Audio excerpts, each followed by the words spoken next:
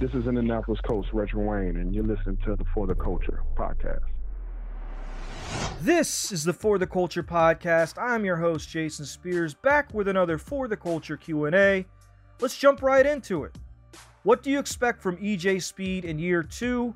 What role will he play? Will he get playing time? Well, he will absolutely get playing time on special teams. I think he'll be the first linebacker off the bench if there's an injury. I expect to see his snap count rise. I expect to see his productivity rise. I expect to see him on the field more in 2020 than he was his rookie year because obviously he's learned a lot. He's gotten better. And I think he's a very, very talented kid with a lot of upside. And I think you're going to see some of that upside this year. But he's not going to play as much as you probably want him to because our linebacking core is just so darn good. And knock on wood, they can stay healthy. But I do expect him to play on special teams, some packages that maybe Eberflus has for him to get him on the field, his length on the field. But I do expect to see a jump in his play. And I expect him to have a much better season this year than he did in 2019. Which Colts rookie has the best chance to be an All-Pro? Well, I'll be honest with you. I don't think there's a real good chance any of them are All-Pros because that's the highest of the highest accolades. The best players win that. I mean, if Jonathan Taylor got all the carries, I think he would have the best chance, but it's going to be a split carry situation. Frank Reich has always said we're going to be a dual backfield type team where two guys carry the load. That way one guy doesn't get worn out. I expect him and Mac to both have big-time seasons, but I don't think he's going to be all-pro caliber or all-pro level production. I do think he's going to be very, very good, and I also think Michael Pittman is going to be very, very good, but you're talking about all-pro. Now, Pro Bowl caliber is a different conversation. Do I think Taylor or Mack or both could be Pro Bowl caliber running backs? Absolutely. I think that's more likely for Jonathan Taylor, but if Mack goes down and Taylor has to carry the load for the whole season, you never know. But I would say it's very, very doubtful that any of these guys will be all pros this year in this rookie class. Doesn't mean it's not a good rookie class. I think it's an A minus rookie class as I graded it, but I definitely think that these guys are going to be big time productive players in their rookie year. Just I'm not sure the productivity is going to be all pro level.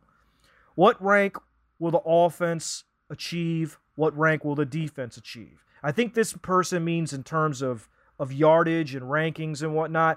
I'm not a big yardage guy. I'm more of a points per game, points given up guy. You guys probably know this from our previews. When I go over the opposite teams, I always talk about, what their points per game are, or what their points given up are. But as far as offensive yardage rankings, I think they'll both be top 10. I think the defense has an outside chance to be top 5 just with the additions that we've made. I think our front 7 is very, very good now that we've added Buckner. And, I just think that makes such a huge difference in our defense. He's such a good player that I think our front 7 is going to be exceptional this year. My goal always for every defense that the Colts run out there is that they can somehow keep teams under 20 points. I feel like 20 points is that number where if you can, hold a team under 20 points, you have a very, very good chance to win. We saw that with Kansas City last year. We held them, I think, to 13 points. Obviously, we only scored 19, so it wasn't like we were a juggernaut. My point is, if you can hold a team under 20 points, most of the time you're going to win. So I think that's the goal for the defense. I think that can be achieved. And then with the offense, I think you want to have the offensive output and the defensive points given up be as spread far away apart as you possibly can. Last year we were pretty even in that area, and generally when that happens, you're a 7-9, 8-8 type team. We don't want to be that team. We want to be a team that scores overall 100 more points than we give up or more. Be great if it was more, but just 100 was a number that just jumped off in my head right away. So, I think points per game and points given up is where it's most important, and I think we'll be in the top 10 in both of those categories. I think we're going to be a playoff team, and I think we're going to win the division barring any major injuries, and I've said that from the from the end of the draft. I think this team is the third best team in the AFC, but we got to see it on the field, and we haven't got to that point yet, so it remains to be seen. If the Colts start 4-1 and Phillip goes down with a season-ending injury, who do you play the rest of the season, Jacoby or Jacob Eason? That's a pretty easy question for me to answer. It's obviously Jacoby. We basically gave him $15 million this year to be the backup. We could have released him, used that money elsewhere. We didn't. And Jacoby's probably one of the top 5 backups in the league. He was recently ranked number 1. I don't know if I'd go that far. Haven't seen him play. But he's a solid backup. And I think if you see Rivers go down, that's the reason we kept him. So God forbid something happens to Rivers. We have a guy that can go in there and play well enough to keep us in games and win some games. I mean, we won some games with him last year. We, despite him playing terrible football, we beat Kansas City in Arrowhead. So we can win with Jacoby, but my expectations for this team, if Jacoby was to have to play, if Phil, God forbid, got a season-ending injury, I would not think that this team could do nearly as well with him in their quarterback. He's just too limited as a quarterback. And I think Jacob Eason, this is a redshirt year for him. I think he's going to make the team. I think he's going to learn from these 2 professional quarterbacks and on how to be a pro, how to, watch film. The things that you don't see on the field, those things in the classroom, I think he's going to use that this year for that. I think you'll see him get better, both on the field in practice and in the classroom. But the 2 guys for us that are going to win games for us, Phil Rivers, number 1, and obviously if Jacoby has to play, he can win some games as well. Where do you see Marvell Tell in his second year? What is his potential? What role will he play in the 2020 defense? Well, I love Marvell Tell. I think the Colts got a solid player when they drafted this kid out of USC. He's made a incredible transition from free safety to corner. We saw my guy TJ Green attempt that. That didn't work out. But Marvell, I see him as a starter. I think he's going to continue to get better, be productive, and I think he's definitely going to have a chance to start in 2021. If there's any injuries in 2020, he'll play the outside. If Rock gets hurt, he'll play the outside with Rhodes, and if Rhodes gets hurt, he'll play the outside with Rock. I have confidence in the kid. I think he's just going to get better. He's a very talented kid. He's very fast. He's got good feet. He can hit. So I definitely think in 2021 he's going to be battling for an outside corner, spot with whoever we draft, or if we re-sign Xavier Rhodes or whatever happens. He's going to be on the radar for this coaching staff to start in 2021. As far as this year goes, I think he's going to be the 4th corner. I think he'll be, if there's an injury to an outside guy, he's going to be the first guy they bring in. I think he's going to play special teams and be very good at that. I think he's going to have a big role on this team. I think he's going to, see the field a lot more than he saw it last year in terms of certain positions, certain packages and whatnot. I really like this kid. I like what he brings. He can do a lot of different things, and I just think his potential is starting level NFL caliber quarterback. So we'll see what happens. I don't know if that happens this year, but I know that he can play well, and I know in the future he's a big part of the Colts' plans. If Tyquan Lewis has a bad start, does he make it to the end of the season on the roster? Well, if he has a bad start in training camp, I don't even think he makes the roster. That's just my honest opinion. We have a lot of really young, really talented players on our defensive line, and we've only added to that, which makes the competition that much stronger, makes Tyquan Lewis's chances that much weaker. And I just think if he doesn't come out in training camp and show something, it's very likely he gets cut. Now, if he does come in shape, not hurt, ready to play, and has a really, really good, solid training camp, I think he makes the roster, but in the end, I just don't think this kid's going to show enough to stay on the roster all year with the guys that we have if he somehow does make it. I just think there's too many other guys that are better than he is. It's just more talent than him. He came out of Ohio State with the rep of a really hardworking player, a very durable player, and a guy that, you're going to get the most out of. Well, we haven't gotten the most out of him. He hasn't been durable. It hasn't worked out here. So I expect him probably, if he does, I don't expect him to make the team, but if he does make the team, I think by the end of the year, at the end of the year, he'll be on another team's roster just because we have so many players, I think, that are more talented. So I like Tyquan Lewis as a person, but he just has not shown anything. I feel like he's in that Quincy Wilson kind of position that we were in last year with Quincy, where he just hasn't shown anything. Why does Rock Ya-Sin get so much hate? He had a very productive second half of the season and had one bad game. Well, I don't think he gets that much hate. Now, I'm not on message boards and all that kind of stuff, but I have a lot of Colt friends and Colt friends in the media that I talk to, and we all think he had a solid year. I mean, I didn't think that Rock Ya-Sin was going to go from Presbyterian to Temple and come into the NFL and be an all-pro his rookie year. I don't think anybody had that expectation because that's asking too much. What I did expect to see was inconsistency, and we saw that. He struggled with bigger receivers. We saw Courtland Sutton really have his way with him in the Denver game, which was obviously the one bad game you're talking about. He played terrible in that game, but I thought he bounced back and had a reasonably good year. I think we got what we expected. I thought you saw some ups and downs, but I think you will see a much better Rock Ya-Sin in the second season. I think he'll be more productive. He'll be more comfortable. He'll know how to handle certain situations. I think he's going to have a big year starting opposite of Xavier Rhodes. I think having that vet like Rhodes in there to help him with film work and things that you can do, because they're very similar talents in the sense that they're both very physical, press type guys that like to use their hands. I think that'll help Rock, and I think you're going to see him be a much improved player going in this second year and make a big jump from year 1 to year 2. So I love Rock Ya-Sin. I think his future's bright. I think guys like him and Marvell Tell and Ben Banogu, and there's a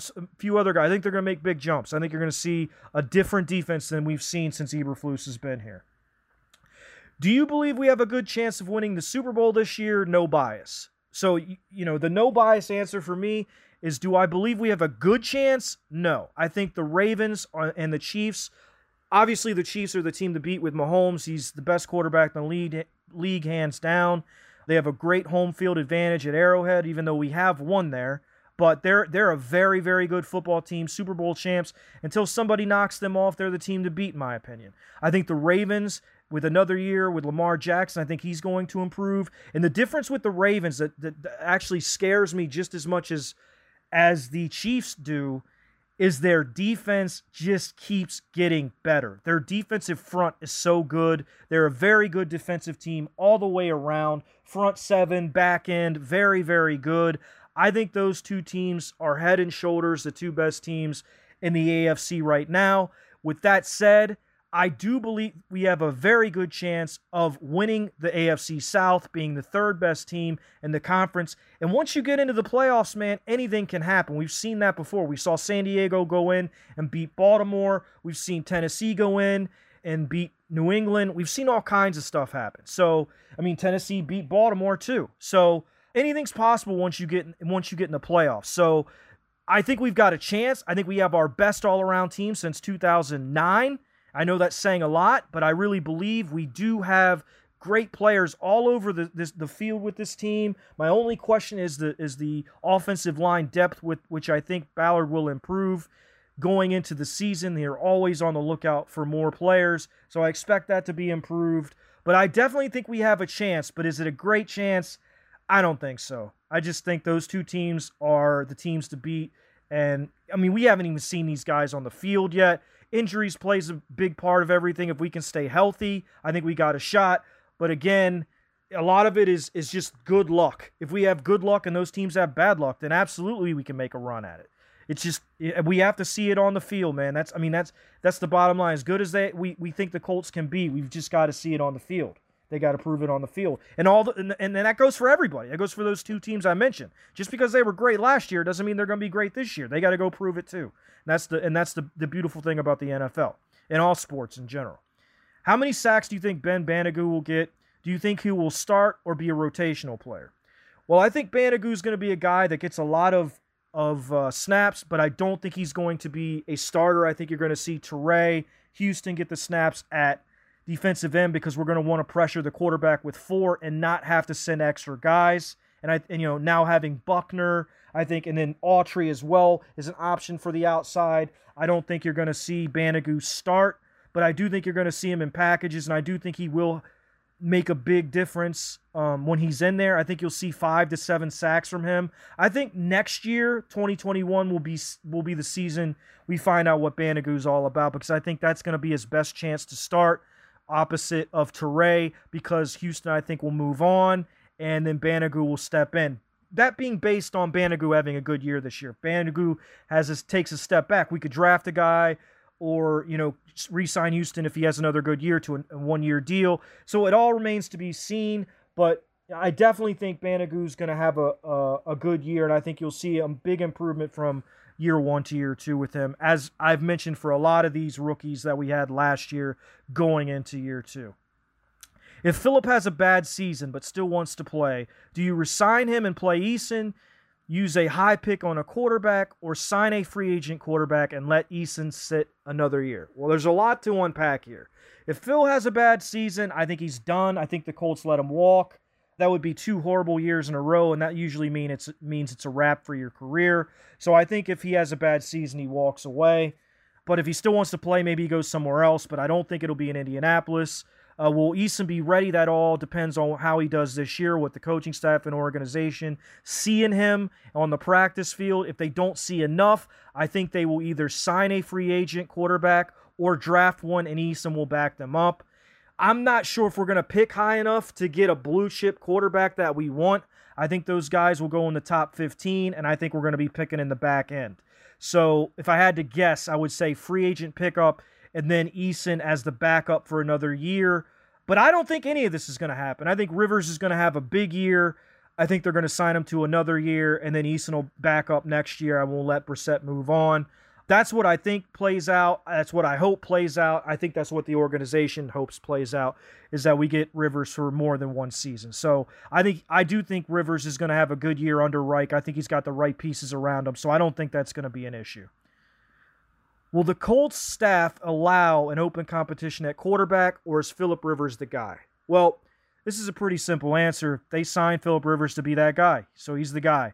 Jacoby they kept for $15 million to be the backup if something happens to Phillip Rivers. Obviously, Phillip Rivers is not a young player. He's a little bit of an older guy, or a lot of an older guy.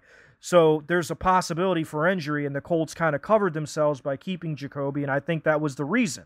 If something was to happen to Phillip, you want to have a guy that can at least keep us competitive for however long Phillip is out. Do I think Jacoby is a season-long guy that can get the job done and get us to where we want to go? Absolutely not. You guys know how I feel about him. He's got too many limitations. But in a pinch, if he has to play for 4 to 6 weeks, I think he can keep us competitive till Phillip gets back.